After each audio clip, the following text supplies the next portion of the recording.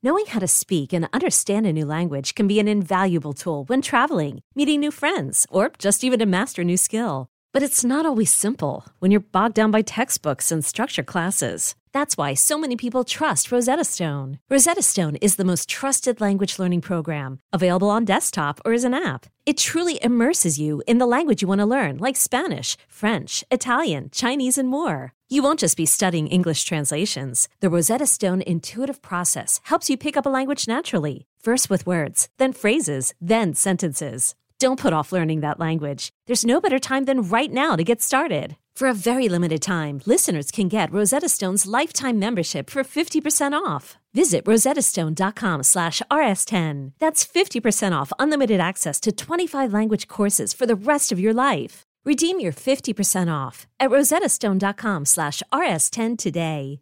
Where I kind of imagined that maybe some people would be excited to have a conversation about the automation of jobs and technology and AI. And some people might even be interested in or excited by my being the first Asian American man to run for president as a Democrat. Like some people who really love to talk about the firsts in various categories. And neither of those things was true. It turns out that what I think of as journalistic organizations of fact did not seem to care about the decimation of millions of manufacturing jobs and the ongoing automation and dehumanization of the economy.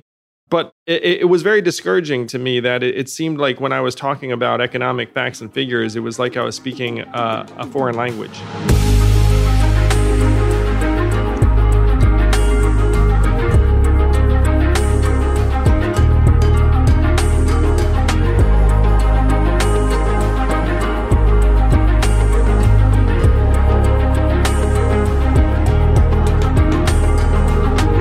Back with Andrew Yang. Andrew, thanks for joining me again. Sam, it's great to be back with you. Yeah. It's, anytime I talk to you, something good's going on. We're going to launch you in one direction or another every time we speak. That's what I'm getting used to now. First, we should mention at the top that you have a new book.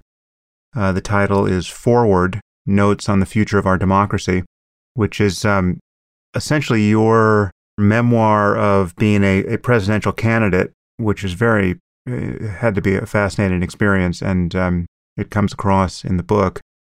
And then your pitch for the ways in which we can change our politics and the role for the Forward Party in that conversation. And so I think we'll save that final piece for the end. But let's talk about the nature of the problem. You say very early in the book that democracy itself is losing legitimacy. So much of the book is a look at the ways in which our system is broken. And this brokenness relates to politics, it relates to the media, it relates to a fundamental distrust in institutions that is now spreading to catastrophic effect.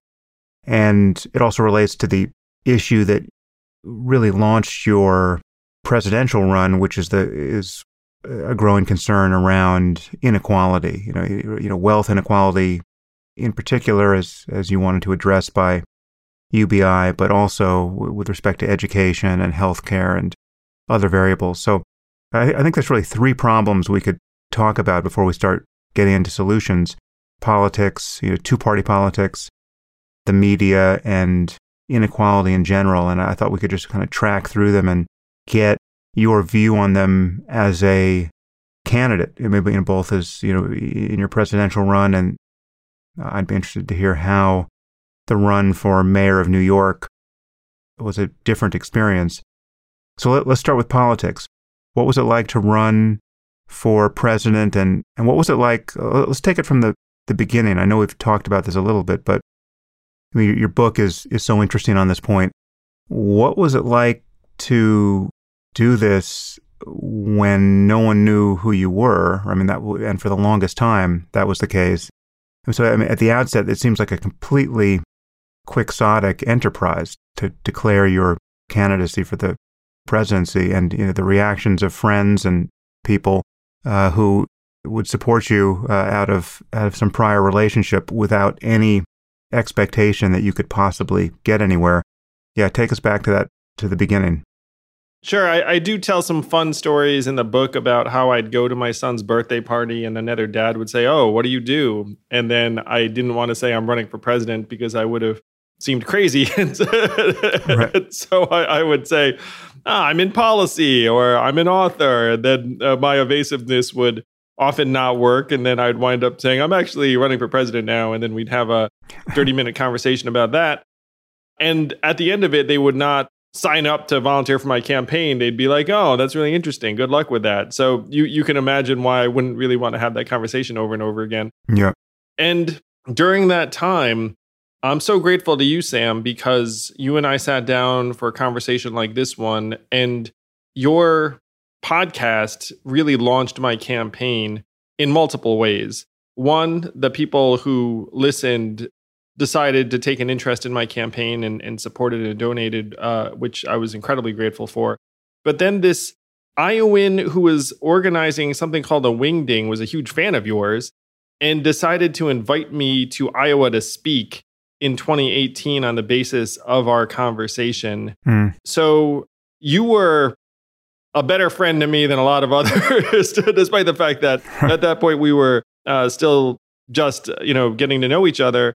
And you said something to another journalist that I really appreciated. You said, "Well, I don't know Andrew that well, but he seems like a fairly normal fellow who just decided to ruin his life by running for president." And I heard that. I was like, "Oh, I'm so glad that came through." But the early months of the campaign were like that, where I had a vision for what the campaign could be. And that vision slowly started to grow thanks to people like you and the people who worked on my campaign. Yeah, this is one of the points you make in the book, which was a genuine surprise for me. I mean, it shouldn't have been. I've certainly noticed this process. I mean, it was all on the surface, but until you pointed it out, I was someone who, along with I think most people, assumed that there is a kind of egocentricity and narcissism and just a search for ego gratification that is informing many presidential runs. And I mean, that may be the case in certain candidates, but what you make clear, again, which really should not have been surprising, but you make it so vividly clear in discussing the experience of Marianne Williamson and Joe Sestak, that the process for most people, unless you already happen to be a front runner for some reason or another, the process is just ego annihilating. Maybe you can really talk about that. Yeah, you show up. My first trip to New Hampshire, there were literally two people there waiting for me. Maybe one, and one person just happened to be there and politely pretended they were there for me. And that was an entire day. I went to a rally in Iowa Labor Day in 2018 that drew 12 people maybe, and none of them were there for me either. And these were everyday occurrences. And keep in mind at this point, though I was a very, very anonymous presidential candidate, I'd still done some things in my life. Like I'm still like a person who like values his time and, has a family and stuff. So you would do things all the time that weren't positively reinforcing. And the media, as I write in the book, is a huge part of this dynamic where the media will completely sideline you if you're not one of the major candidates. And when they do mention you, they will mock you. It really is the way it goes, as happened with many other candidates and happened to me to some measure. And so when you talk about the problems I outline in the book, the media gauntlet was such a huge part of running for president. And I'm now convinced that that's core to our problems. Like it's core to why we can't seem to make any real progress.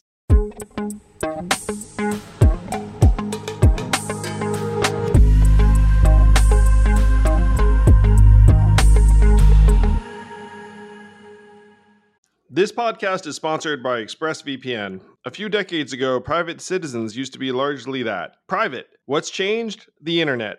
Think about everything you've browsed, searched for, watched, or tweeted. Now imagine all of that data being crawled through, collected, and aggregated by third parties into a permanent public record. Your record. Having your private life exposed for others to see was once something only celebrities worried about. But in an era where everyone is online, everyone is a public figure. To keep my data private when I go online, I turn to ExpressVPN. Do you know there are hundreds of data brokers out there whose sole business is to buy and sell our data? The worst part is you don't know what they're doing. You don't get to have your say. That's why I use ExpressVPN. Just hit one button and then your internet connection gets rerouted through an encrypted server. No one can see your IP address. You're completely in your own private internet. Every time I turn ExpressVPN on, I'm given a random IP address shared by other ExpressVPN customers. That makes it harder for third parties to track me and harvest my data. No matter what device you're on, you just hit one button and you get your own protected connection. So if, like me, you believe that your data is your business, secure yourself with the #1 rated VPN on the market. Visit expressvpn.com/yang and get 3 extra months for free. That's expressvpn.com/yang. Go to expressvpn.com/yang to learn more.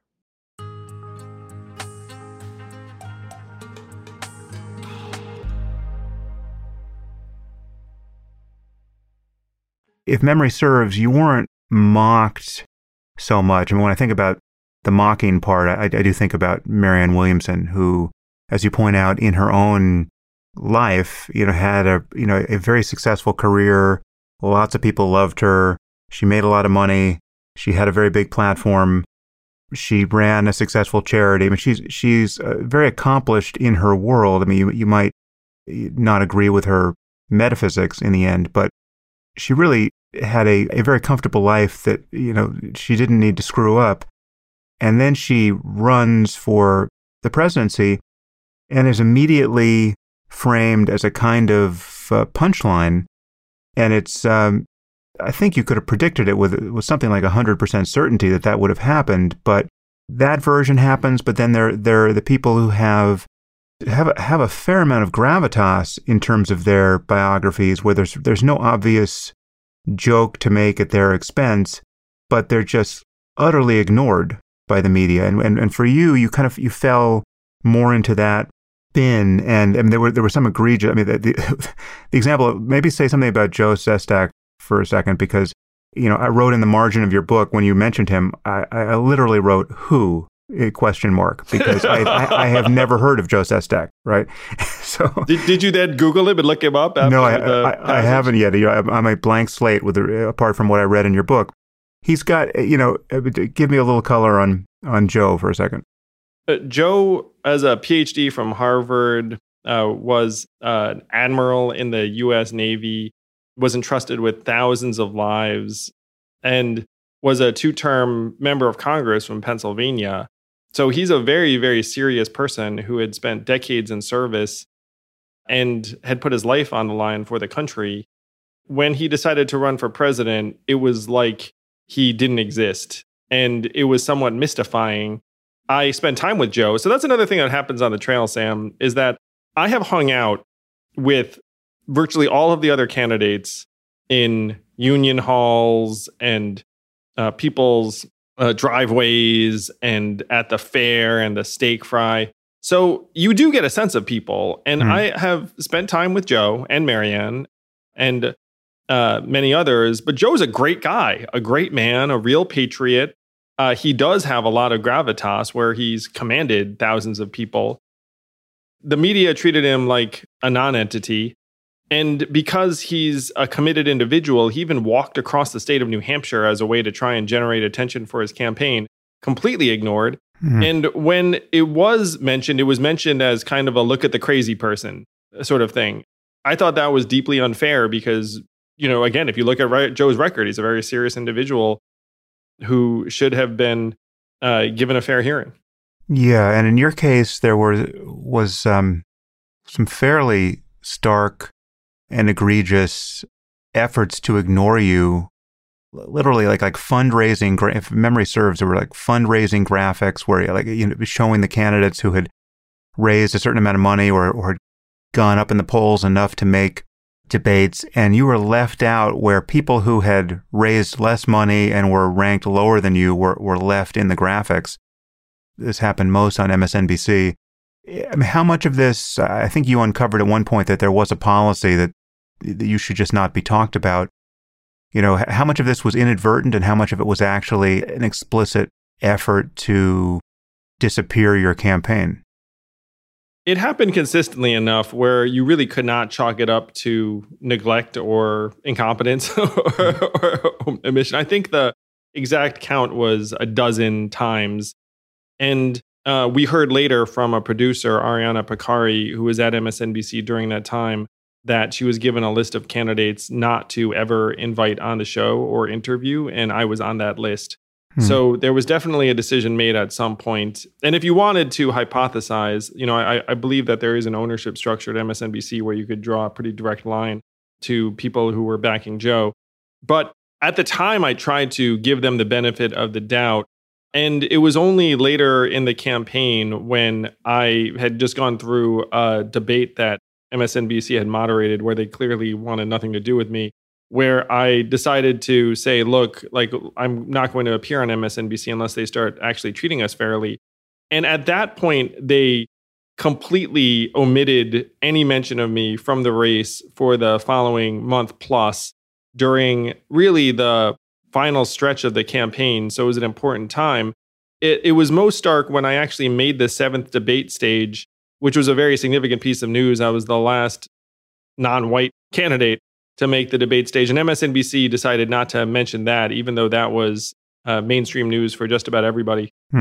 So there's going to be more to say about the media in a minute because it's just an enormous problem on many fronts now. But going back to your presidential run before, well, really at any point, what was the most surprising part about this process to you? I mean, you must have had some expectations of what it would be like. In what ways were those expectations violated? It was around my treatment by certain types of institutions where I kind of imagined that maybe some people would be excited to have a conversation about the automation of jobs and technology and AI. And some people might even be interested in or excited by my being the first Asian American man to run for president as a Democrat, like some people who really love to talk about the firsts in various categories. And neither of those things was true. It turns out that what I think of as journalistic organizations of fact did not seem to care about the decimation of millions of manufacturing jobs and the ongoing automation and dehumanization of the economy. And what it made me realize, Sam, and made me more grateful to thinkers like you, is that there's a particular discourse and language in media. There's a particular discourse and language in politics. And they aren't the discussion of fact in the way that you'd hope. And I thought they were going in.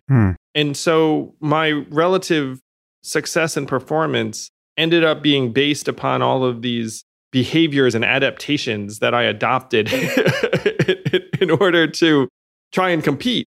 But it was very discouraging to me that it seemed like when I was talking about economic facts and figures, it was like I was speaking a foreign language. Yeah, so that's something that you go through in the book as well. I mean, just the hacks you found for a system that really didn't care to hear from you on substantive issues, but could be exploited by a dance video or a workout video. What did you begin to think, and I guess what do you think now about this system by which we pick our leaders, right? I mean, we're going to get into the political reforms you recommend, but it's just, it had to be bizarre to see that the way to get traction, I mean, the classic moment of this from years past, which has been much remarked upon, but like the moment where, Hillary Clinton's campaign was transformed when she shed a tear in a diner over whatever it was. It's like the fact that the attention of the media can be swung by, I guess, the human interest component of a story without any substance. And it really can't be swung by substance, it seems. Yes, I characterize it as a reality TV show at one point during the debates. But there are narratives and characters that the media in particular is interested in enhancing and elevating. And that's really the crux of the coverage. In my case, my leaning into humor or physical activities or whatever it was ended up being positive in terms of our coverage and the energy. But Ezra Klein said something about how we're collapsing systemic issues into personalized narratives. And I think that's like a reasonable characterization of a lot of the political coverage, though there is a real agenda behind a lot of it, where the media just decides to elevate certain characters and ignore others. I think ignore is their main weapon of choice when they want someone not to get anywhere.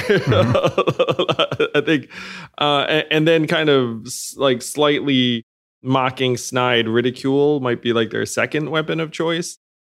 And then among the approved characters, then they'll constantly be trying to characterize people and talk about something around their relationships, behavior, emotions. One thing that happened to me a lot on the trail, and this is very true of this process, is they are constantly digging for vulnerability. 99 times out of 100, if they find a vulnerability, it's not going to be good for you. like they're not going to be like, oh, this person's really human and vulnerable. Isn't that nice? They'd be like, oh, look at this. So that's one of the things that unfortunately makes politicians into automatons over time. So how is running for mayor of New York different?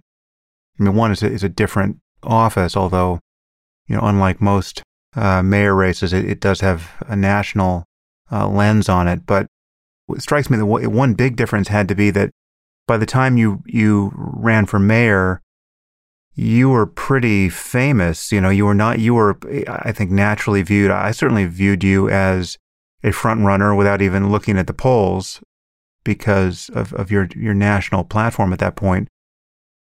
How was your experience of being a candidate different? It was a completely different dynamic to your point, Sam, where on the presidential trail, I was continuously trying to build up energy and race against oblivion. Whereas in the mayoral, I was the center of attention essentially from day one. I will say that the media coverage tended to be quite negative or questioning, and they would chalk it up to my being the front runner, though I think there might have been a couple of other dynamics. And so in many ways, it was kind of the opposite of my presidential run, where instead of being the unlikely underdog, constantly doing things to get energy, instead I was like the front runner who was continuously under attack by other candidates through the press, often because that was their best way to try and win.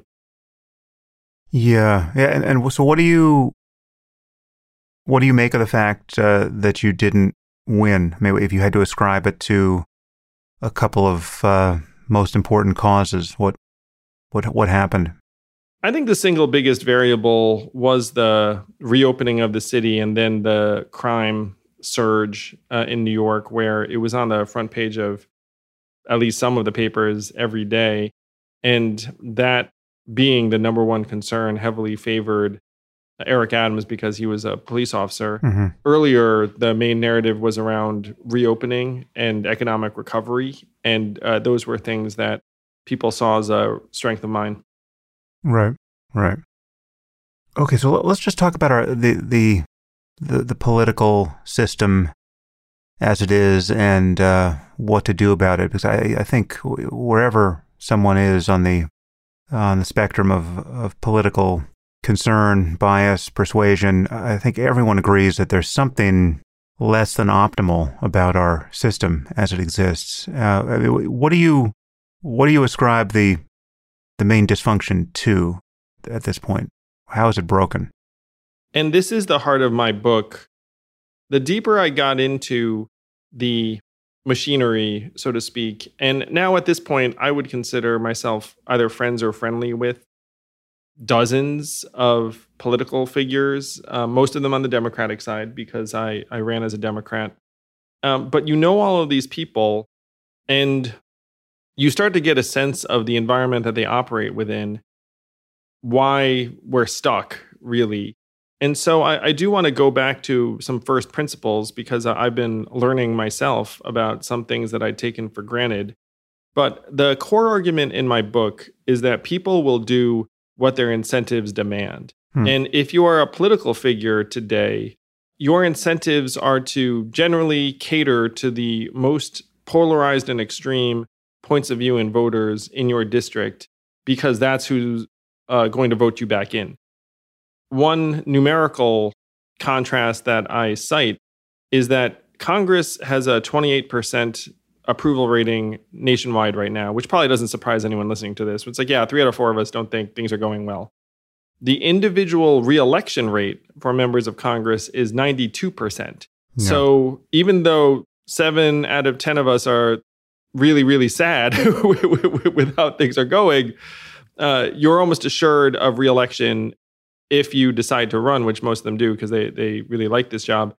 The people that will decide whether you come back are not the mainstream public, but the 10 to 20% most extreme voters in either the Democratic Party or the Republican Party, because 83% of the congressional districts are now safely Democratic or Republican. So your incentives are to be less reasonable and more ideological. And unfortunately, that's what we're seeing on both sides, which is leading us to this historic level of polarization that we all can feel that is resulting in political violence and could end up being a new civil war that ends up bringing down our democracy as it currently exists. I just want to reiterate your opening point about the power of incentives, because when viewed from outside, there are so many institutions and there's so many human dramas where it's very easy to believe that the people involved who are doing these inexplicably stupid, heinous things either are sociopaths or malignantly selfish or total morons. And it's very easy to believe the worst of the individuals involved until you have some insight into the system in which they're forced to function. And if it's a system where the incentives are terrible, even very good people, very competent people, very smart people wind up doing disastrously stupid, destructive, and even seemingly evil things. It's not to say there aren't narcissists and incompetents and people who you wouldn't want in power in these systems, but it's got to be, for the most part, a story of decent, fairly competent people incentivized terribly by the system that's in place. That's exactly right, Sam. And a result of understanding this is that we should not expect it to change or get any better. Because people will, if anything, the incentives are higher now than they've ever been. And the political incentives toward the extremes are now compounded by the media, which at this point is separating us into ideological camps and ginning up support for the good guys and, hatred for the bad guys.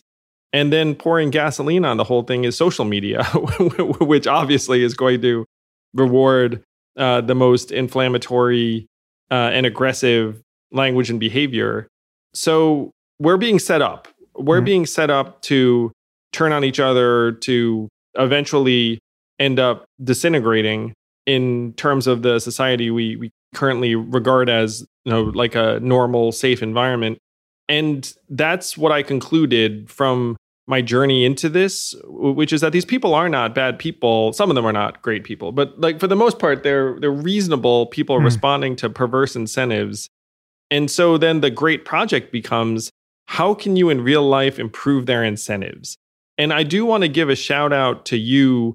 And this is like something that is a major theme of the book, is that to me, you represent the antidote in many ways, Sam. It's like, what are the media incentives for you? I mean, you're just like a highly reasoned individual. Like, you don't have the same, I don't think your producer is giving you a list of people not to talk to or anything like that. There's like a search right now. People are groping for trusted perspectives and voices more and more. And I just want to thank you personally for being such a huge figure for people who are looking for wisdom and truth, really.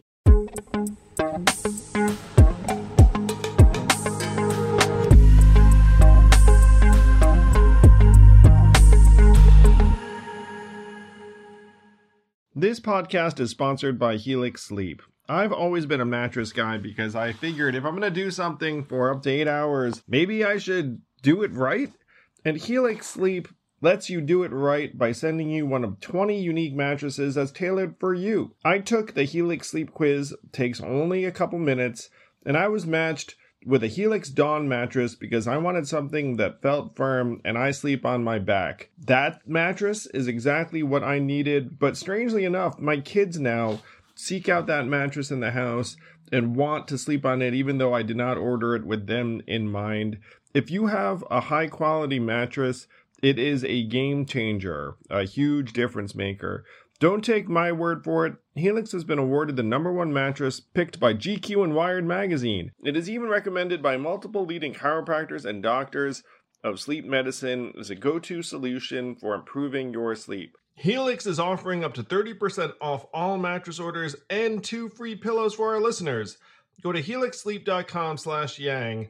That's helixsleep.com/yang. This is their best offer yet, and it won't last long.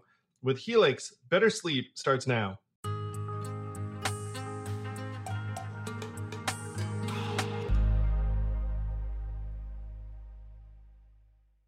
I happen to be in a spot where there are almost no incentives that aren't of my own making, and I have consciously designed my life that way. And it's, it's not that it's impossible to be badly incentivized even in this space, but it's much harder. And it's, and that's why I'm here. And it's a relief, frankly, to be able to say whatever I want to say and to talk to whoever I want to talk to and to not be calibrating any of that against any kind of outside pressure, even pressure from my audience. And I don't know how much you followed me down these various byways, but, whenever I've discovered that a significant percentage of my audience really disagrees with me about something, that's the one signal for me that I need to take pains not to be trained by in any way. Because I notice other people being captured by their audience in various ways. I just have never wanted that. So when I discovered that, a significant percentage of my audience, I never really drilled down to what it was, but it seemed like something like 20% favored Trump for reasons that I still cannot fathom. I just made it a point to not care how much pain I got from them every time I wanted to trample on Trump because it felt important. And so it is with the equally large percentage of my audience that is very far to the left and hates everything I have to say about wokeness and identity politics. The pain I get from them, I have decided to take as noise rather than signal, because it's just very important for me to preserve my freedom to say what I think is true and important, rather than to be course correcting based on what's rewarding me from my audience. And what you get on any of these pain points, and this is obviously amplified by social media, is there's so much more energy from the haters than from the people who agree with you, that it really you can really get blown around by it's highly disproportionate. The noise, yes. If someone's virulently opposed, it just seems like the most prominent thing in the world, even though there could be 100 people who just silently nodded. Yeah. So we're living in the system where it's something less than 10% of any population can really steer the conversation on a polarizing issue, because they just have so much more energy. We've got these various activist groups on the left, and we've got, all the noise that comes out of Trumpistan and, the most extreme voices over there. You do get the sense that on many points, you have a lot of reasonable people that have been cowed into silence and therefore aren't influencing the conversation. And the media doesn't seem to care, except, the media just keep amplifying the extremes. Well, again, that's where their incentives are. They've figured out that their ratings will be higher and their ad revenue will be higher if they cater to a particular point of view and then reinforce it. Yeah. There was an anecdote about a cable TV producer who said, look, our people don't even regard us as news. They regard us as comfort, which then will justify all sorts of things that you might do journalistically if you're like, hey, it turns out we're not even reporting the news here. and the fact that you have to take such great pains, I mean, you're acutely aware of the kind of pressures that some of these media figures and organizations would be under. But in their case, they don't have to, self-regulate to that extent. They just be like, oh, what? Like, my people like this, let me give them more of that. And then you'll be thanked for it and paid more for it. Yeah. At the political level, what are the reforms that you think will really change the system and the pressures that are on all of the various parties here? I'm happy to say that I can use a real life example that you're going to love, Sam. And this isn't my book because it didn't happen yet, but there was a handful of Republican senators who decided to impeach Trump. And only one of them is up for re-election in 2022. And that is Senator Lisa Murkowski of Alaska. She decided to impeach Trump. She said enough is enough. Republicans in Alaska completely disagreed with her. She now has an approval rating of 6% among Alaskan Republicans. So this is a very clear illustration of the reason why Republicans don't go against Trump. Right. Now, last year in 2020, Alaska changed its process so that there is no party primary. There's an open primary where all Alaskans can vote. So if Senator Murkowski had to go through a Republican primary, she'd obviously lose because she has 6% approval. But in an open primary, she actually has a chance to win because many Alaskans regard her as very reasonable and like her and voted for her last time. And so this is a systems change that has dramatically shifted her ability to exercise her independent judgment. I don't think it's a stretch at all to say that they've gone hand in hand, where her saying that Trump is wrong and impeaching him probably had something to do with the fact that she knew she didn't have to go through a Republican primary. Mm-hmm. And this happened in Alaska via a ballot initiative. It turns out that there are 24 other states aside from Alaska that also would allow you to shift to open primaries and ranked choice voting, which would, by the way, completely transform these perverse incentives we're talking about, because instead of having to worry about what the 20% most extreme voters in my district think, I would then try to cater to 51% of voters, which would all of a sudden dramatically improve people's reasonableness and desire to compromise and shy away from extreme points of view that they think would alienate a swath of voters. So what they did in Alaska is something that we should emulate around the country, and that is shift to open primaries and ranked choice voting in the general. So you just mentioned in 22 other states, 24 other states? 24 other states, that's right. So this actually wouldn't require legislation. These are just ballot initiatives that could open the primaries. Yeah, imagine this, if you're listening to this, where you see our society and politics descending into madness, essentially, and we can fix it if enough of us get together and pass ballot initiatives to release them from their perverse incentives.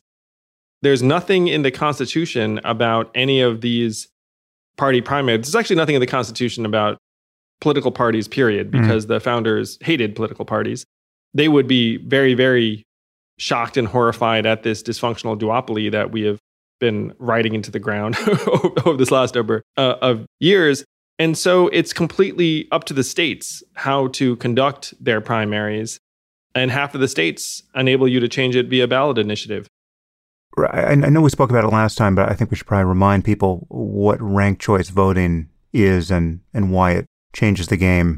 What is it, and where does it exist? I mean, because it did exist in your mayoral run in New York. I don't know how long it's been a part of local New York politics, but where is it and what is it? Ranked choice voting is a superior voting system that enables different points of view to emerge. And one thing I do want to say, Sam, is that New York City did use ranked choice voting in the mayoral primary, but it was still a closed party primary. Mm-hmm. Only Democrats voted. So that's better, but still not ideal.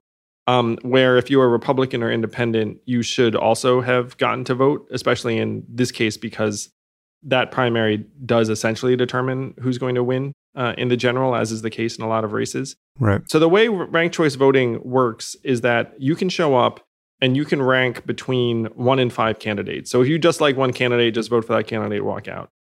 But if you like multiple candidates, then you can vote for up to 5. And the winner is determined by whoever gets over 50% of first place votes.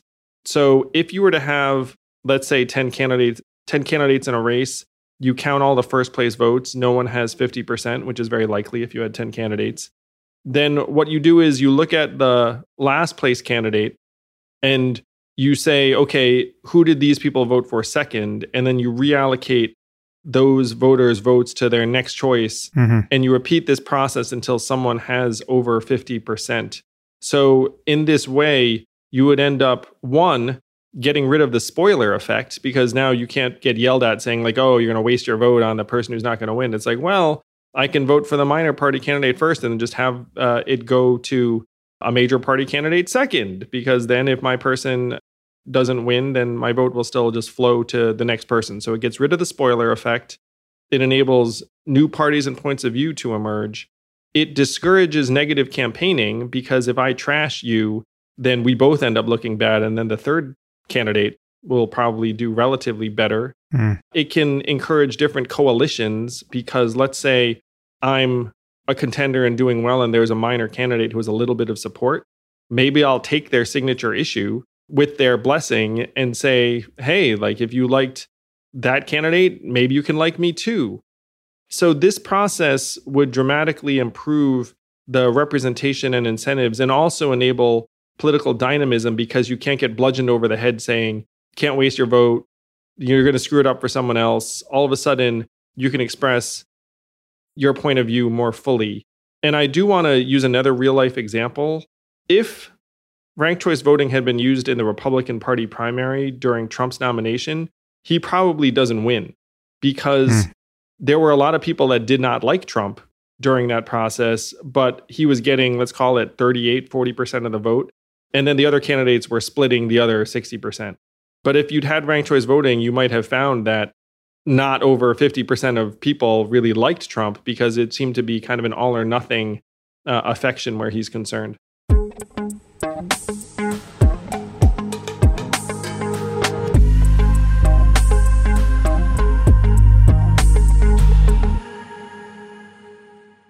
Well, one other thing to say about open primaries is that I think it's true to say that there are more independents than there are Democrats or Republicans, right, at this point, and they're excluded from primaries.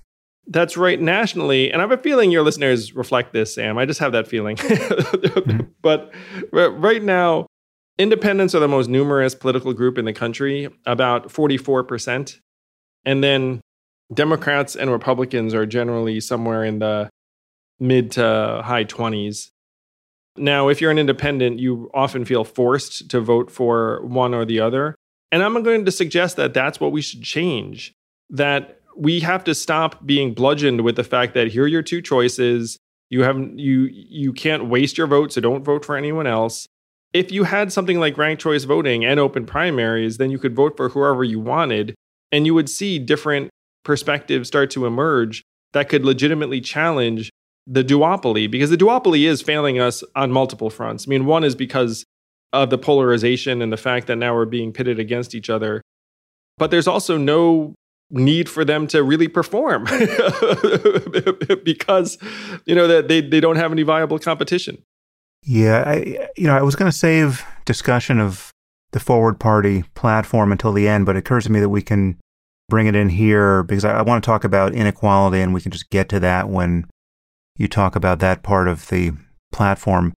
So let's just jump now to the Forward Party and how you view it as a possible movement here that can just ram through some of these totally sane changes. What's the plan? What's the aspiration? And what's the platform? So let's say that you've listened to this and thought, wow, we can actually pass ballot initiatives that would dramatically improve the incentives of half of our legislators. Let's go do that, which is certainly what I thought when I realized that it was possible. And in the other states, it's still possible too. You would just need conscientious legislators to pass it at state houses, which I'm going to suggest is kind of a higher bar in some of these places. So the ballot initiative process in each state, it's highly variable in cost. It's less expensive in a place like North Dakota than it would be in California, as you can imagine. But the resources necessary to get all the signatures and promote and advertise, then try and get 50.1% of people in that state to approve it, no, it's significant. I mean, you're looking at a real popular movement, and these are in red and blue states. And so I thought to myself, how can we most effectively galvanize people around these ballot initiatives and this vision? And realize that it should be from outside the duopoly, which would probably make perfect sense to people. And one of the defining phrases of my campaign was, it's not left or right, it's forward. And so I decided to start the Forward Party to make these ballot initiatives happen, to give rise to open primaries and ranked choice voting in states around the country, to elevate candidates who support this and existing officials, because they are out there, but also let people know that we don't have to suffer in this dysfunction any longer than we already have. I mean, we can be fixed on actually amending the incentives of our broken system. So I've launched the Forward Party. I'm super excited about it. It does have a number of other tenets aside from open primaries and ranked choice voting, but that is really the first major step in enabling any real dynamism and competition in our political system. Because what's fun, Sam, is people regard me as fairly rational, which I appreciate a great deal. And people regard third parties as not rational.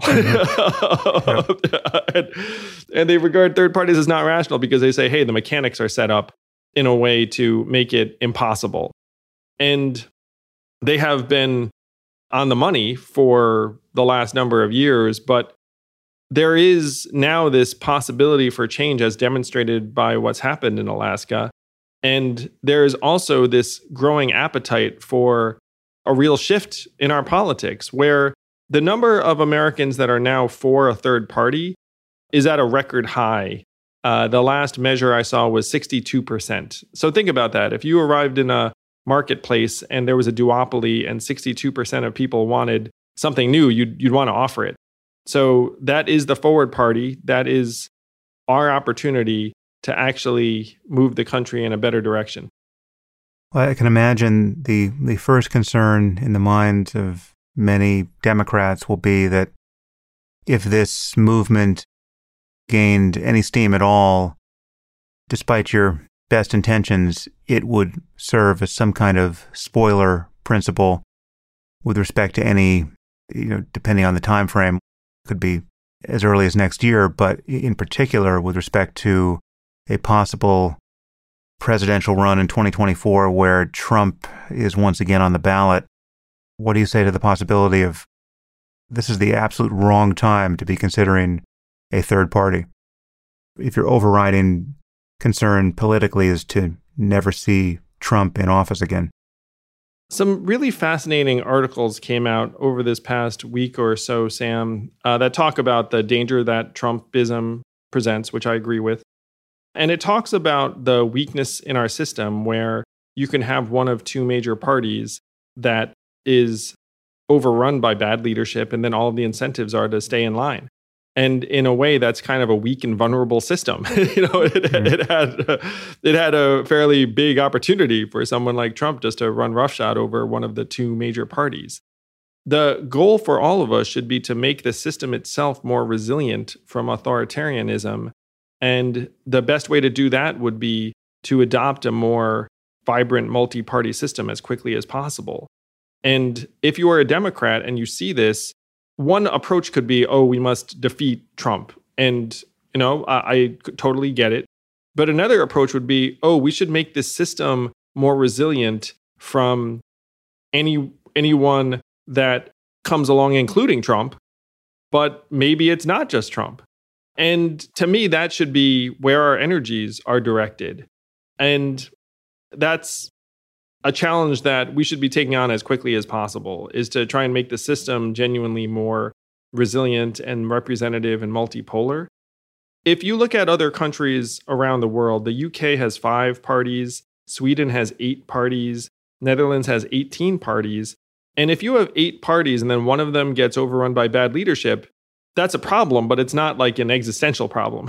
You know what I mean? Whereas if you have 2 major parties, then it can be an existential problem. And unfortunately, we may be faced with that quite soon.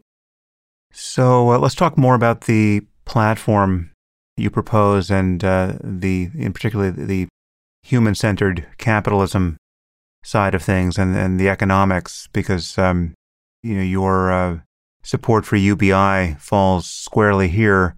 I think the problem in need of remedy is uncontroversial. We have this widening inequality in our society, which is not just economic, but economics is at the center of all of it. And there's just this disjunction between the gains in productivity we've seen in recent decades and our quality of life. And you go through this in the book. But what's your view of the problem, and what would you propose to do about it? The United States is now 28th in the world in core measurements like infant mortality, clean air and clean water, public education, freedom of speech, violence and crime. And these things are the core markers of where we are as a people, and they're getting worse. And right now we're trumpeting and cheerleading stock market prices and GDP growth, while more and more Americans feel like they have no relationship with that version of the economy. That's driving Trumpism in many environments. And it's driving anger because people's quality of life has been eroding for years and decades. And so to me, this should be the core project of any government, is to say, how the heck did the United States of America, with all its wealth and resources, allow itself to slip to 28th in the world with a down arrow attached to it? And if you were to start making meaningful progress on those problems, then I think you would see our health, our mental health, and our political culture improve. And you're seeing that in some measure right now with the child tax credit and some of the other measures that have been implemented, where about 70 million Americans have been receiving this child tax credit. And you're already seeing better ability to learn, better health. The money is getting spent on exactly what you hope it would be, which is nutrition and school supplies and freeing up parents in some cases to spend time with their children. So this is the path forward, that we should be trying to build on this cash relief that's been going out. And obviously, I'm a huge believer in universal basic income, in part because I think that the resources would be better spent by people themselves rather than administered by a bureaucracy that would be paternalistic in many cases.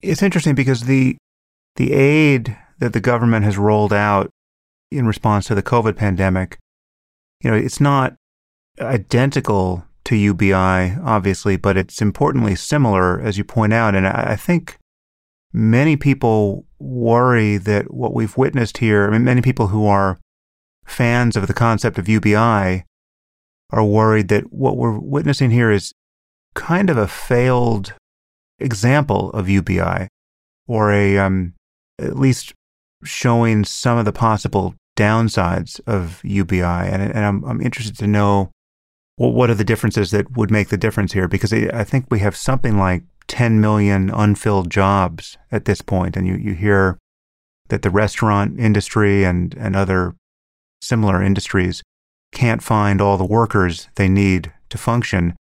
And so there's a picture of people getting just enough money from the government at this point where they can decide, I don't want that job anymore, and I don't actually have to take it. And I wonder whether there's just if there's just a further argument here for improving wages and other variables, but it's not a patently obvious picture of success when you look at the knock-on effects to the rest of the economy.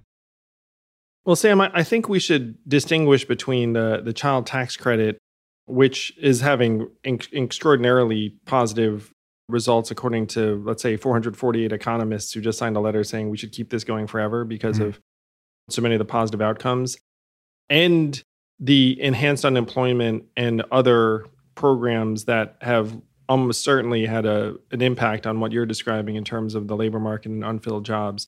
The problem is that in the latter category, we are attaching this money to your being unemployed. Right.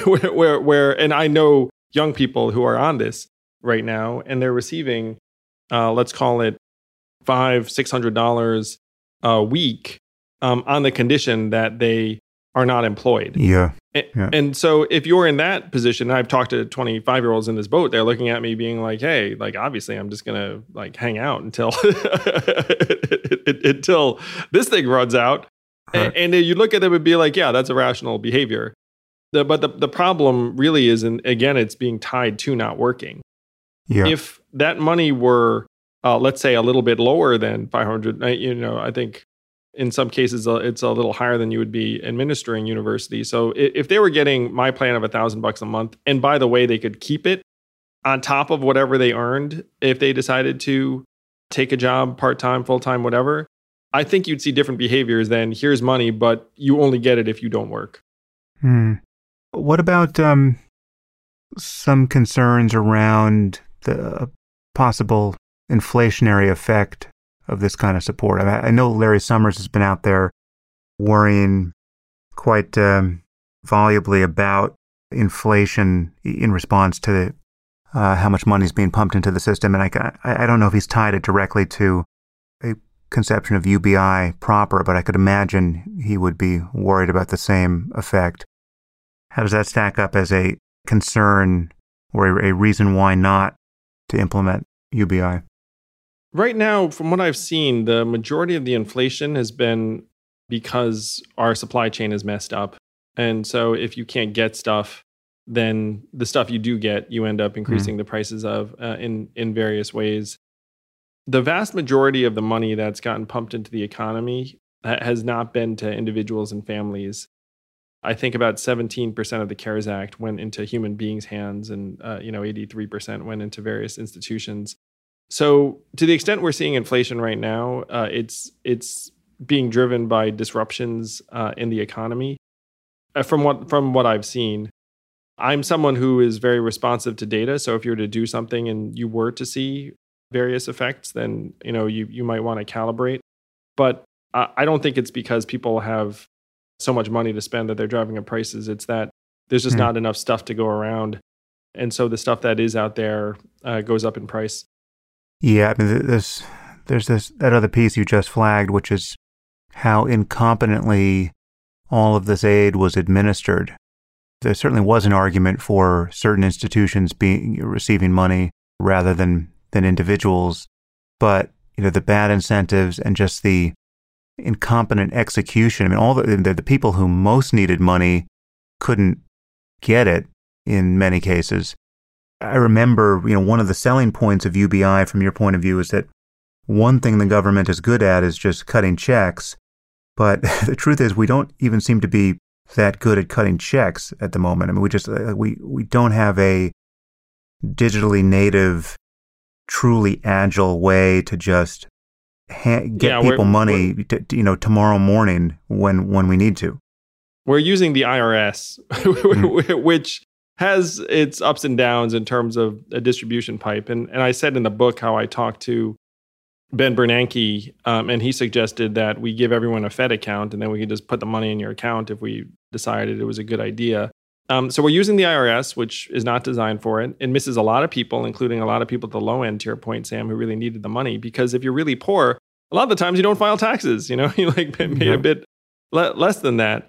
And so it's a real failure of the government on a couple of fronts. And the failure is even worse when you look at some of the tailored programs. And I've been very angry about this rental assistance program that the government put something like $67 billion into. So in theory, okay, going to help renters, $67 billion. And then they checked back 8 months later, and only 17% of the money had actually been administered by city and local governments because the federal government had kind of left it to the locality to figure out how to get the renters the money. And lo and behold, they didn't do it. And so then you have 2.6 million renters who theoretically were supposed to get money that didn't get money and are now probably going to get evicted and the rest of it. And when you see a colossal failure like that on the part of government, does anyone lose their job? Does anyone, get held accountable? Is anyone sorry? Of course not. But, there are millions of Americans that at least theoretically were supposed to get that money. So it's one reason why I am a huge fan of something like a UBI, because we're still exceptionally good at sending money relative to the other things that we claim to want to do for people. In a way, the more you can simplify things for government, the happier we'll be and the better the results will be. All right. So what's the future of the Forward Party? What can people do? Where can they find it? You must have a website. What's the ask of my audience and any other audience? Well, first, if you do want to dig into my experiences in terms of the system's dysfunction and why we need to mend and amend our political system, please do check out the book for the argument for the Forward Party. It's called Forward. And then if you've already heard enough and you want to support the Forward Party, go to forwardparty.com or andrewyang.com. And let's build this movement together. I know that this is the group that's going to do it because the people that follow Sam are students of reason, of rationality, not huge fans of tribalism. And this is exactly what we need to build. We need to build a movement of people who just want to solve the problems and believe in universality, believe that we are still all human beings at the end of the day. All right, I'm going to ask the obvious question, which I think you may be reluctant to answer at this point, but don't let my telepathy push you around too much. Do you think you're going to run for office again? I'm going to do whatever I can to help, Sam. I'm certainly not someone, and I think you picked this up on me the first time we met. I'm not someone who has some kind of deep-seated desire for political office. And there were aspects of running for office that I absolutely loved. And then there are aspects that were quite difficult. And so I'm taking it day by day in terms of figuring out how I can make the most difference. But we all know that our country's not doing well. And thanks to you and some other people, I feel like I'm in a fairly narrow group of individuals who might be able to help. So that's what I'll be trying to do to the best of my ability. Yeah. Well, you are impressively networked at this point. I mean, I can only imagine. And so this is really not as much of a pipe dream as it might seem to anyone on the outside, hearing this for the first time. I mean, you have a lot of friends who have a lot of friends at this point, and you're about as plugged in as anyone. And it certainly doesn't take all that many people to raise a ton of money, and it doesn't take all that many minds in need of changing to fundamentally birth a new movement and a new direction we might all take together. The number of minds that need to change to fundamentally change the direction, and not only of our country but of civilization, that's numbered in the thousands, right? We're not talking about millions in the end. So anyway, you know some of these people, I know some of these people, and I'm rooting for you. And however I can be of help, just let me know. I'm still waiting for that the celebratory meal when you occupy some office somewhere. So whether or not it's you or someone we just mutually like, it'll be fun when it happens. We're going to have that meal, my friend. We're going to have that meal. Well, thanks again, Andrew. Good luck with the book. Thank you so much, Sam.